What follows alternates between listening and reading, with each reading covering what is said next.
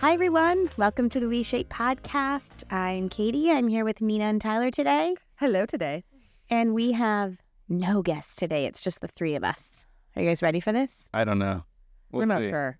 Every time you introduce me, I'm always waiting for you to say my nickname, and then you say my real name, and I'm like, oh, yeah, that's right. It's a professional setting, of course. Oh, man. Highly professional. Well, today we're going to talk about each of our experiences with kind of the way we used to have a relationship with food and how we have a relationship with food today, and sort of on the topic of food freedom. So get ready to share your journey. Before we do that, I want to pull from our Rest deck again by Tricia Hershey. We've talked about her a lot. She has a book I actually have with me today, Rest is Resistance. And then Nina got me this fabulous deck. But I realized the other day, because I haven't finished her book yet, when I was reading it, that, you know, the deck is amazing, and it really brings about this kind of like amazing reminder that we have rest at our fingertips, and that our culture doesn't value rest, but we can create that value in ourselves and create a new value system. And one of the things I realized when I was reading her book is, like, it's really fun to read these on the show, but that we also have to understand her deeper message. So one of the things that I really want to highlight is that even though this deck is really incredible, she has a really strong message, and I feel like I've been doing the deck a disservice by not also communicating sort of the deeper intention behind what she's trying to do. So I want to start by reading a paragraph that I read the other day about her work, if you guys are up for that, just so that I feel like I'm really doing her work like the service that it needs. She says, I know there are many who have misunderstood the totality of our message of rest. I am learning by observing the patterns that have emerged on our social media accounts over the years. Many have purposely ignored the social justice and political thread that runs through. It can be easier to believe resting is simply about retiring to your bed when you are tired, instead of beginning the messy process of deconstructing your own beliefs and behaviors that are aligned with white supremacy and capitalism. That's a pretty big difference from, you know what I mean? So anyway, this is why I feel like I had to read this. You must be committed to studying how training under the abusive teachings of dominant culture has you bound and limited. This is healing work. This is justice work. When we are aligned against the ideas of the oppressive culture, we understand we didn't arrive on earth to be a tool for a capitalist system. It's not our divine purpose. You were not just born to center your entire existence on work and labor. You were born to heal, to grow, to be of service to yourself and community, to practice, to experiment, to create, to have space to dream, and to connect. So that is really, I feel like, embodies like the message of her work. And so I just really wanted to make sure that I really shared that, because her deck is incredible, but if not in the right context, it can be really like light and fluffy, and the truth like is, take a nap, right? Instead of like, hey, take some space for yourself and like get to understand your true nature and what you can contribute and, you know, what you're stuck in that's keeping you trapped, right? well, it's basically saying that, like, it's easier to just like go take a nap, but the harder work underneath that nap is that the systems and the values that we adhere to are rooted in a lot of things around racism and white supremacy and capitalism, and they don't serve anyone. And the real work is dissecting and unpeeling that onion, and then figuring out a way to do some healing around that. And so I felt like I love that we're reading the deck, but I wanted to really underline the sort of hard stuff that's the root of why we are in the system and the culture that we're in. And I think it's really important to share that message. So I appreciate everyone listening to that just for a minute, because her work is really important, and it has really deep, meaningful roots that I feel a responsibility to share about. So Absolutely. I think that's great, honestly. At the end of the day, if you just stay moving all the time, like you don't give yourself permission to like even examine the life you're living or the beliefs you have, et cetera, et cetera. And it's just like, just giving yourself permission to pause for 1 second, to say like, what about this is not serving me, or what do I need to do to change this aspect of how I'm showing up? yeah, so and I important. think what she's saying is that, and she's also, this is what I'm talking about, is she's talking about like a really deep-rooted oppressive system Yeah. that especially the people at this table deeply benefit from.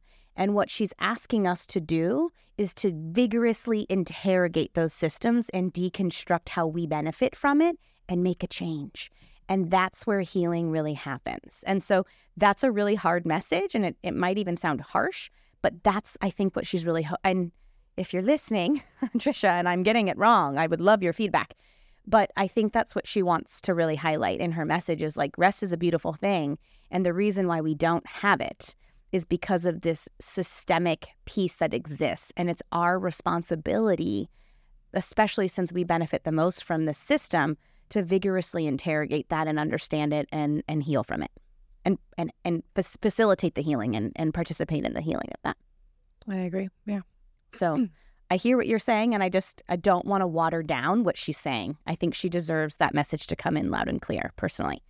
But with that being said, I'm going to pull from the deck. But thank you for letting me say those things. On that note, I do nothing alone. This is what the card is today. I do nothing alone. My whole life is a collaboration. Unravel from toxic individualism. Ask yourself, what does it serve me to navigate life by myself? The lie of individualism keeps us separated, isolated, exhausted, and disconnected. Without collaborating in rest and care, we will not make it. We need one another in order to make it. Be curious about the ways you can connect, care, and collaborate with others while on your rest journey. That deeply spoke to what she just said. And I think, yeah, that's great. That's really great. Okay, cool. Well, I really appreciate your work, Trisha Hershey. You do great stuff. Come join us on the pod someday. We'll work on it. If she wants, maybe. Okay, let's talk about food freedom. I think this is a really great opportunity to just like have a conversation about our own journey, because the three of us in friendship together, but also individually, have really been on our own unique journeys with food and have come so far. And so I don't know who wants to start. Nina, maybe you want to start sort of just about your journey of like, what does food freedom look like for you?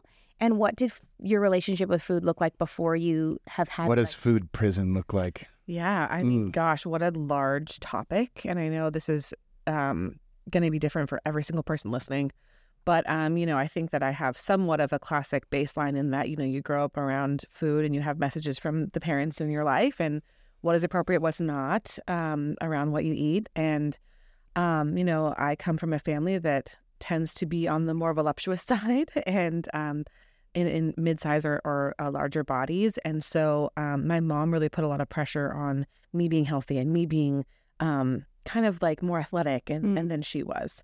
And so foods represented that in our household. There was a lot of vegetables. There was a lot of like, if you don't want to have this, you can have a carrot instead or whatever. And she didn't control what I ate by any means, but there was a lot of emphasis on healthy foods. I remember a big thing. I was an avid reader as a kid. And she would say in the grocery store when I was old enough to read, you can have the snacks on the shelf, but you have to read it. And if it has this ingredient in it, you can't have it. And so like I would just peruse the shelves, like looking for the snack that had like all the things I wanted, which was, sugar, food coloring, whatever. Yeah, but no hydrogenated oils. No hydrogenated oils. no high fructose corn syrup. Yeah.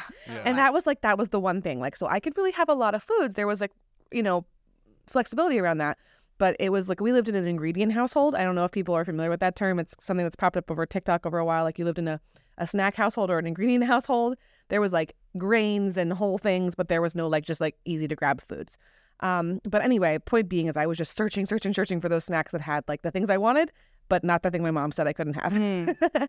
And so, like lo and behold, after a childhood like that, I ended up moving out, of course, at a certain point. And like the first thing I did was take my butt to Costco and like I bought a box, like you guys, like the biggest box of Gushers that they had. And I ate the whole, I was like, yes, this is amazing. Like you're like first ingredient, hydrogenated oils. Hydrogenated oils, high fructose corn syrup, colored red dye number 5. I needed it in my body, like badly. Oh my God. And in doing so, again, I had been a very athletic kid because that was really emphasized in my family that I would have like a different body outcome than my mom and my grandmother. And what so, pressure like that is from your perspective, like maybe now versus then, is that pressure coming from their own like dissatisfaction with self that they also got from society? God bless my mom, but she has total and she would admit this, and if you're listening, Mom, I love you dearly, but she would admit that she has body dysmorphia. Like she absolutely feels like she is in a body that is not attractive to society. And she has a lot of stuff around that. Absolutely. Yeah. And she really didn't want that for me. Right. And so to protect me, she's like, we're going to make sure like that doesn't happen for you. Fear, yeah. And so, that had the outcomes that it had. But of course, again, like we talk a little bit about the, restriction and then like the binge and then the repeat cycle, which happens so frequently for so many of us. And so once I kind of discovered that I could buy whatever food I wanted, I was like off to the races, which had its outcomes around my dieting where I would, gain a little weight and then want to lose the weight. And then I was no longer an athlete. It's kind of a story we hear a lot. And you can't eat as much because your body's not moving as much or whatever. And so at a certain point, I found myself in many different diet systems. And many probably like 50 different attempts at dieting of some kind in my life. Because I heard you guys like talk about so many diets, right? Oh, yeah. It's just like paleo, keto. We tried it all. What are the ones? I remember there was like a military diet or something where you eat like a banana and like a thing each day or whatever. Or like the warrior diet where you only have one meal. Yeah, 1 meal a day. But we'll get to you, Tyler, the leader of the diet. Yeah. Your turn's next. Yeah. But the point I want to make though is that I tried all these different diets. I didn't have any outcome that was positive for me. It created more, I would argue, disordered systems because for me, I would then be like, okay, well, I had some success and then like I couldn't maintain the success or whatever the idea of success is. I'm using air quotes for those who are listening. And ended up pretty sad, pretty bummed out and really just looking for the next diet to try. Like don't eat any white foods, whatever. I mean, they're so silly. If you write them all down, they actually totally all counter like they don't all work. Like none of them, anyway, they contradict each other is what I'm trying to say. But and it really wasn't, and then of course we found each other and our friendship kind of blossomed under many circumstances, but diets was a huge part of like what it was a core of our friendship. I mean, it was a big pillar. Yeah, and workout systems. We would do this together. We would try that. And we never really like stuck to it because in our real deeper nature, like we want to hang out on the couch and chat. That's what we really want to do. Yeah. And snack. And like that brings us such joy, right? And such connection. But we were like, no, we have to, not follow those inner things our bodies want. But anyway, so today, I have a very different relationship with food, having gone through many different systems that didn't serve me and left me wanting more and, again, really restricting and then binging. I would have, for instance, when I was keto at one point, like if you had a cracker, I'd be like, my day's wrecked. So I'm just going to eat like absolutely anything to get my hands on. Well. And I'll start over tomorrow, and like gained so much more weight in that process than ever before. In the pursuit of trying to like lose weight, So anyway, that didn't work for me. It really didn't work for me. And diets don't work. Diets we'll say don't that work every day here. Yes, they sure don't. We need to make that into a sweatshirt. Oh my gosh, that's a great idea. Anyway, We-shaped swag coming to you soon. Put that on the docket. But, anyway, it came to a point where I was like, nothing I've tried is working. And so like, I've got to do what I have not tried yet, which is not doing anything. Surprise. And, you and I kind of discovered this path to intuitive eating somewhat at the same time. And a little bit of it was about wanting a better future for your daughter and realizing that there was some bad behaviors happening in the household in front of her. And we wanted something different for her. And this isn't like that long ago. Right? No. We're talking 2 years a couple ago. years, right? Yeah, exactly. Yeah. And first I will, and you're going to tell your story too, but like we were like, well, we'll still do it, but we're just going to not talk about it in front of her. Yeah. Which is such a like super backwards way of thinking about it. But today food freedom means to me that like I really do trust myself in a way that I hadn't previously. The first couple times I attempted to have like an intuitive eating practice in my life, I went in the grocery store and that same little girl who bought like that giant box of Gushers was like, let's freaking go. And I went through the aisles you're not supposed to go through, like, in the middle of the store where all the processed things are. And I was like, I'm just going to buy whatever I want to buy. And that's a huge privilege, of course. Like food access in our area is really wonderful. And I was able to buy very many things and try different things. And for the first, while, it was kind of overboard for me. I was like, I'm not feeling that great. And I'm eating a lot of things I'm not normally eating. But I'll tell you what, it has been so interesting to me. I used to be the kid at the table at dinner, and this is my example, and I'll let you guys go to the next person after me. But my mom used to always say, you've had enough bread. Like we'd sit at the table at a restaurant. She'd say, are you going to have another piece? You've had enough bread. And bread was like my favorite food. Oh my God, when we did keto, it was so hard for me to not have bread. And I haven't bought a loaf of bread like in the longest time. And not because I don't think bread's great. Like it just doesn't hit the way it did when I couldn't have it. Like I'll buy it and I'll be like, we'll make sandwiches for a week. And then I won't buy it again because I just kind of forget about it. And that is not something I thought would ever happen to me. And it's okay if you did buy it. And it's great. Yeah. Like I buy a baguette when I want to have like a little picnic, or I love bread. But like it doesn't have the power over me that it once held. Like I'd be like, oh my God, I'm going to have more slices of bread on this basket at the table. Yeah. And now I'm like, oh yeah, that was delicious. And like whatever. And So to have food neutrality, I guess, is the point I'm trying to make here. I've been able to come to a place where there are weeks where I want to eat all kinds of whatever foods, and then there's weeks where I'm like, I really, really am craving this other food I haven't had in a long time. And that freedom for me has taken up so much more less mental space, which I'm sure you'll attest to in your story. And I just feel really grateful to not have food occupy my brain like all day long, every single day. Like if I'm hungry and I need to grab something from the shop downstairs, like I don't go like, well, they don't have this or they don't have that. I have to go somewhere else.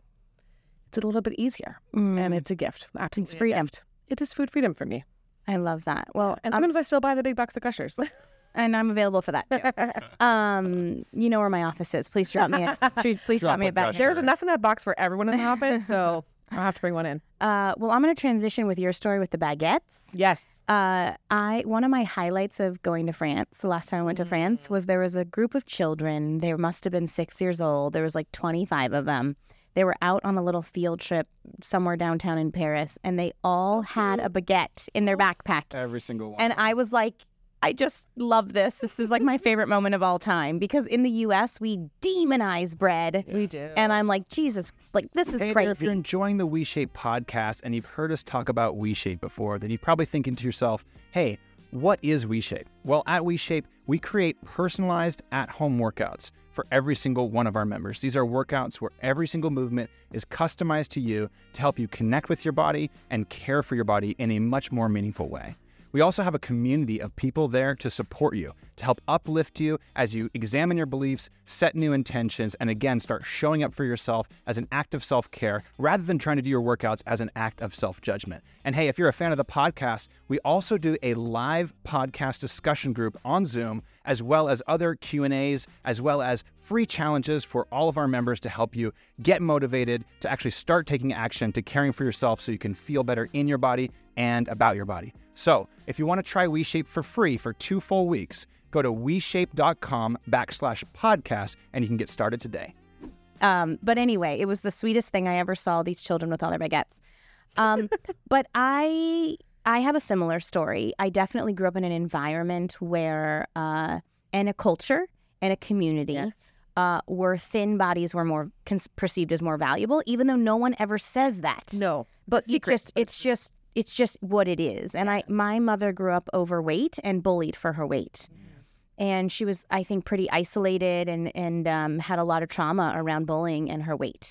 So as an adult, she really has spent a lot of her time making sure that she never goes back to that. Yeah. And those messages were really passed down. So, and then I also was in a culture at school where I had friends who, you know, like I had a particular friend who was smaller than me, who got a lot of attention from boys at school. And I still really fit the mold. I think this is the thing I really want to highlight. In a lot of ways, I still really fit the mold of a smaller body. I do. But I never felt that way. And that is the fucking trap of this shit, is that it's never good enough. And even my friend who was smaller than me was always trying to get smaller.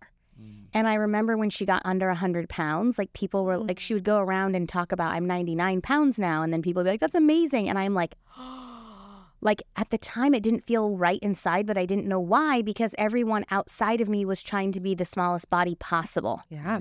And so it's just to highlight, because I know that people are like, well, if I got there, I would be happy. I'm like, I fit that mold.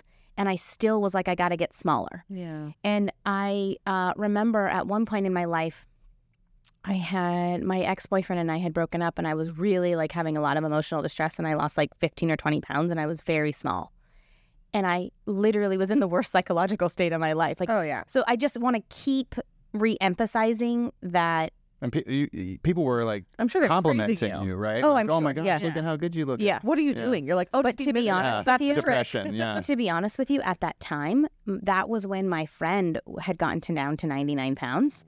And so she got most of the attention because she had just met this goal thing. And even though I was 108 pounds at the time, like I was like, oh, well, you're way bigger than her. So it's so fucked up when I think back on it. Crazy. Like human people, like it's so messed double up. Digit. You're like, we're not children, you know? It's like, so messed up. No, adults. this is like, I was like 20 years old. Yeah. Like I had like, anyway.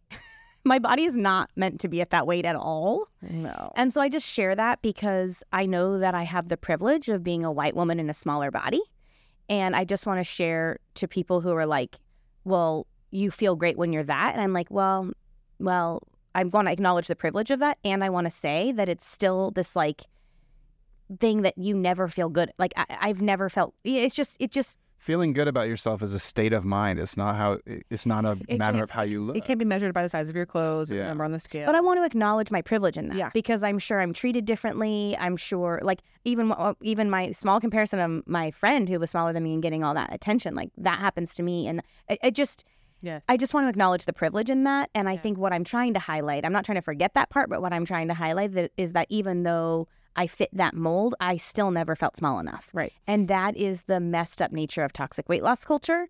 And It's designed to work that if way. I can break this cycle from all the women in my family who have had to endure this narrative, I will absolutely continue to do this work because my daughters will not grow up in a world where they believe that a body type is where they value their worth.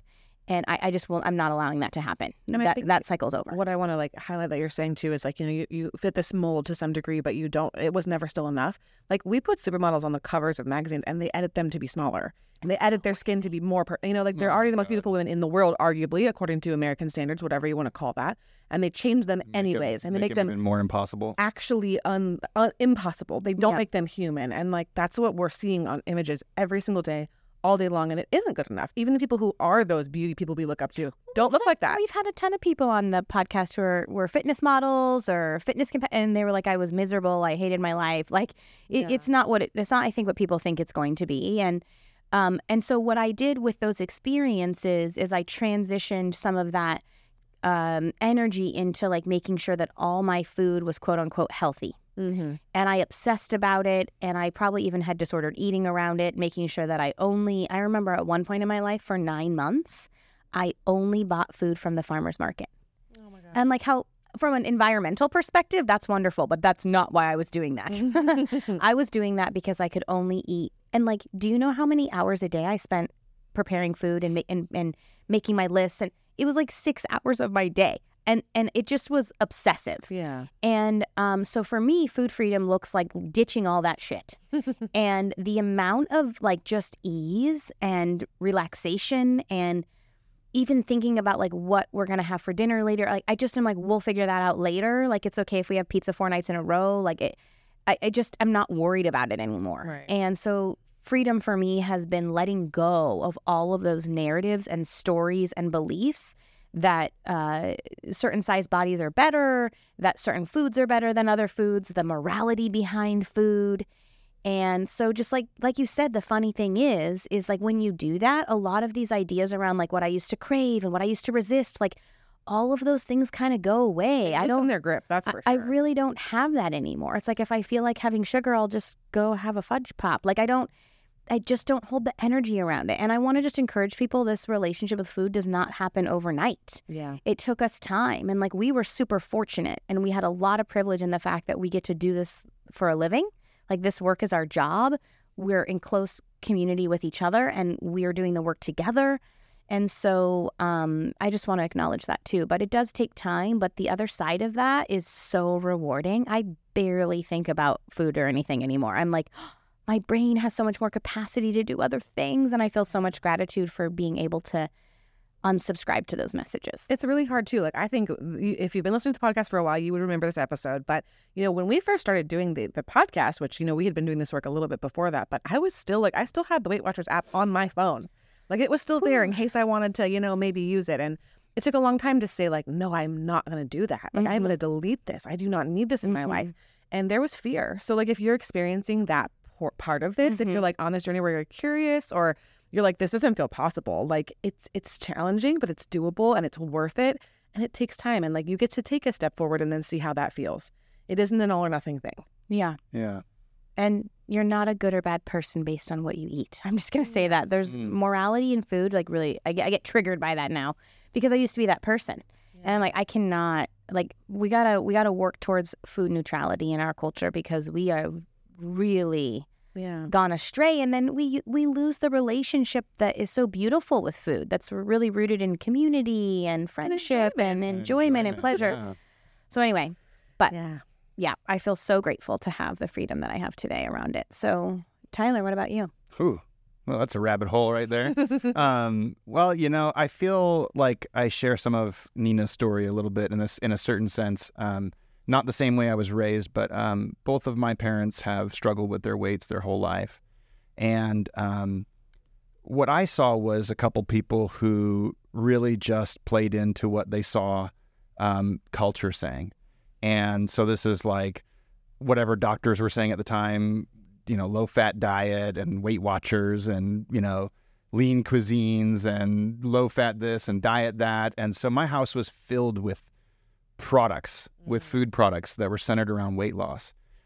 And yet only one point in my young life did I see my parents lose weight successfully, and then they kind of bounced back to where they were before. And so even though this was all around us all the time, it wasn't working, right? It clearly wasn't working. And I think I, in a lot of ways, inherited this propensity for wanting to go to that next thing and see the next thing work, right? And do the next thing. And at the same time, also fall off that thing and go for a binge, you know, because it's like, hey, I want to eat everything under the sun, right? And also, just like as a child, especially as a man, we've talked about this more recently on the podcast, I think that a lot of boys are taught taught how to not feel. And so we have feelings, and, a very common thing that happens is, oh, come on here, have a snack. Come over here, this. And I think that every time we get those repetitions of using food to calm ourselves, it just becomes, frankly, we're training in eating disorder at the end of the day, because we're just trying to seek some way to comfort us. And so I think there was some of that in my upbringing as well. I think where I feel like my story is interesting for me, at least, is like all of that pain put a big old chip on my shoulder, and it said, hey, you're overweight, you don't feel like you're the body type you need to be, you want to be fit, you want to be muscular, you want to do X, Y, and Z. And when I started my journey, I would very much say I got stuck in that bigorexia kind of camp, right? I got obsessed with bodybuilders and doing those types of workouts, and oh my gosh, I really want to get super big and this and that, all this kind of quote unquote, I call it fake masculinity now, but just thinking that I wanted to be that person. And I think that's important to note, the same way women are exposed to these thin bodies and these models who are touched up, little boys are exposed to superheroes and all these people who have these ideal bodies as well. And so we have this disorder in a different way. And in a lot of ways, at least for me, it was just how big and muscular and athletic and manly and blah, all this stuff that you think is going to get you somewhere that makes you feel happy. So anyways, I took that chip on my shoulder and I ran with it, and I too did many, many diets. I think that one of the things that gave me the ability to have a real deep perspective on a lot of different diets was I have this thing called ADHD, and I have a subtype called hyperfocused ADHD, which means when you're interested in something, you go all in on it. And it makes it, I guess, fairly easy to cultivate quote unquote discipline, to do something kind of consistently. And so a lot of the diets that I would follow, I'd go really hardcore into them. But I'd always give myself a cheat day and give myself the opportunity to binge on that. Nina knows exactly what I'm talking about. She was long there for those ones. Katie used to look at us like, God damn, guys, you're eating so many calories on these days.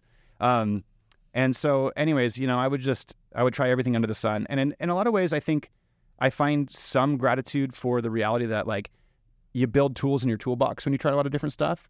As long as you're listening to your body. But the big things I really took away from it, and I think are really important for people to understand, is all of that was rooted in self-judgment, right? Every time I went on a new diet, it was oh, I need to be more lean. I need to perform better. I need to be healthier. Whatever the thing was, it was always some excuse to do something that someone else said was the way and ignore my body, So Katie and I were vegetarian/vegans for several years, and I did okay on it. Katie did horribly on it, and it wasn't until you finally reintroduce some other foods that your body kind of turned around, and it was whoa, this is intense. I did keto so hard at one point. They had a joke at the gym that they wanted to put a croissant in a glass case because my blood sugar would spike after a really intense workout, trying to create glucose there's a process in the body called gluconeogenesis where it converts protein into glucose. So I'm like burning up sugar so fast and I don't make them, and I'm like blacking out at the gym, and they're like, and I'm like, oh, I probably should just go more keto. You know what I mean? Intermittent fasting is another one I experimented with a lot of, and I think that it's such an interesting tool where if you really are able to pay attention to your body, you know, a little bit of fasting here and there could be incredibly useful for just like making your digestion feel better, your body feel better.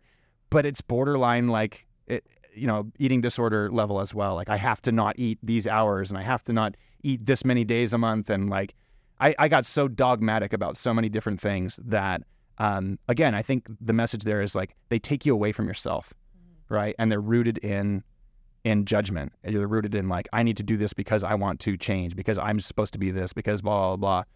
And the more that we practice these things without the intention of it bringing us closer to ourselves, right?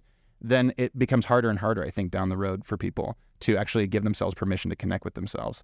So like, for me, it's like, okay, judgment fuels all this stuff. And at some point you're just like, oh, I got to stop judging myself. I just got to start appreciating myself.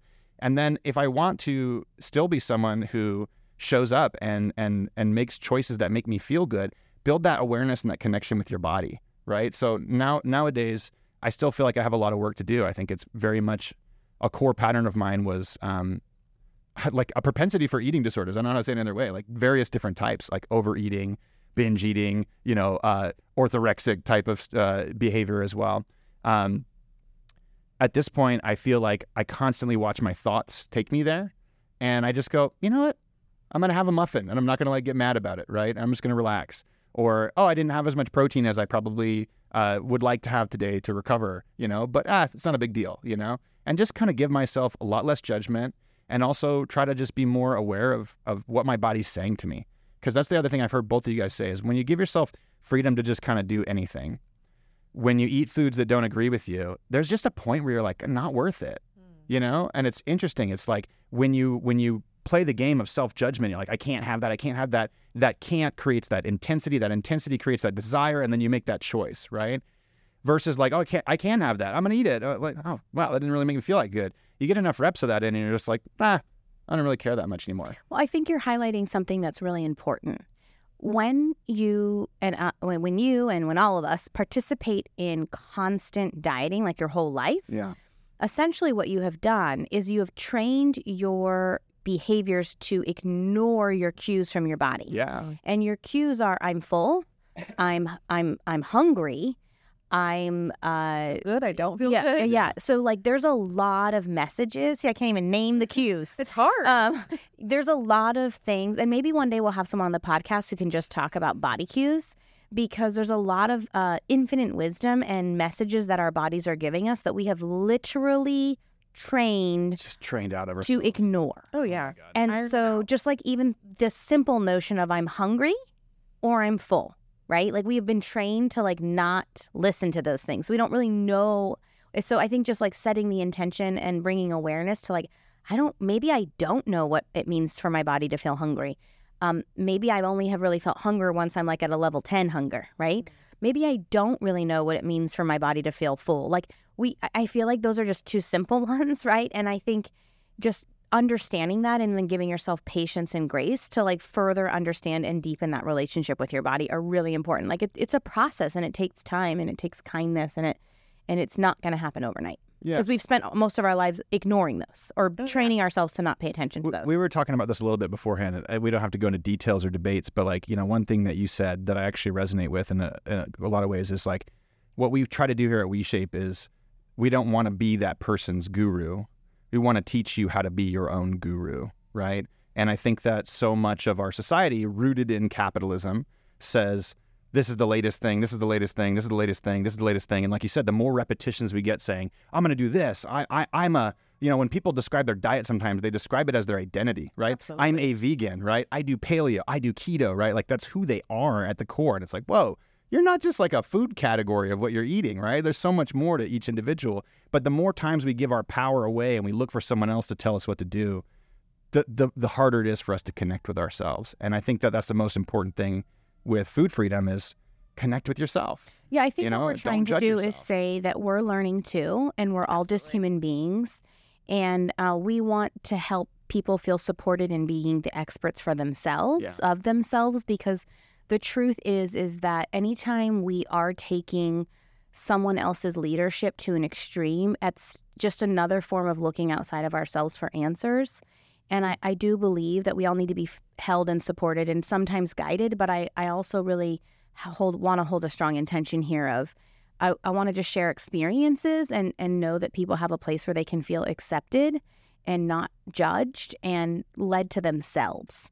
I mean, that would be my ultimate goal for this company, is to give a space for people to begin that journey of self-discovery and not like, well, I'll just do what Katie says, or I'll just do what Nina says or what Tyler says, and then I'll be happy. It's like, well, no, like we'll give you a space to feel supported and accepted, but like we also want people to feel like they have the permission to start looking within and start connecting with self in a deeper way, because nothing is the same for two people, ultimately, in any category, in diets and exercise and spiritual paths and, So anyway, I appreciate you saying that, and I hope that when people come here, they can feel that there's acceptance and support. But we are no one's gurus. We are also on this journey together and learning for ourselves as well. And I do believe that the journey of self-discovery and coming home to yourself is a lifelong journey. So we're not here to say we have all the answers. We're here to say we're doing it together. We're figuring it out. We're all dysfunctional human beings here at WeShape, just like the rest of the world.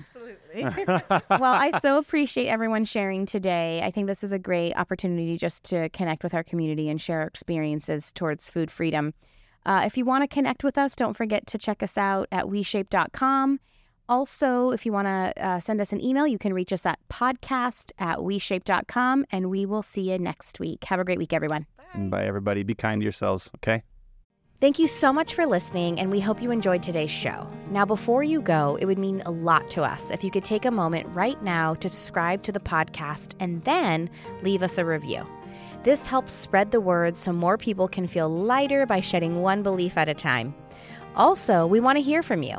So if this episode impacted you, or you have any questions that you think would be great for us or any of our future guests, please feel free to email us at podcast@WeShape.com. And finally, if you want to try WeShape's different approach to health and fitness, make sure you click the link in our podcast description or go to WeShape.com/free, where you can build your first workout and activate your 2-week free trial. See you next week.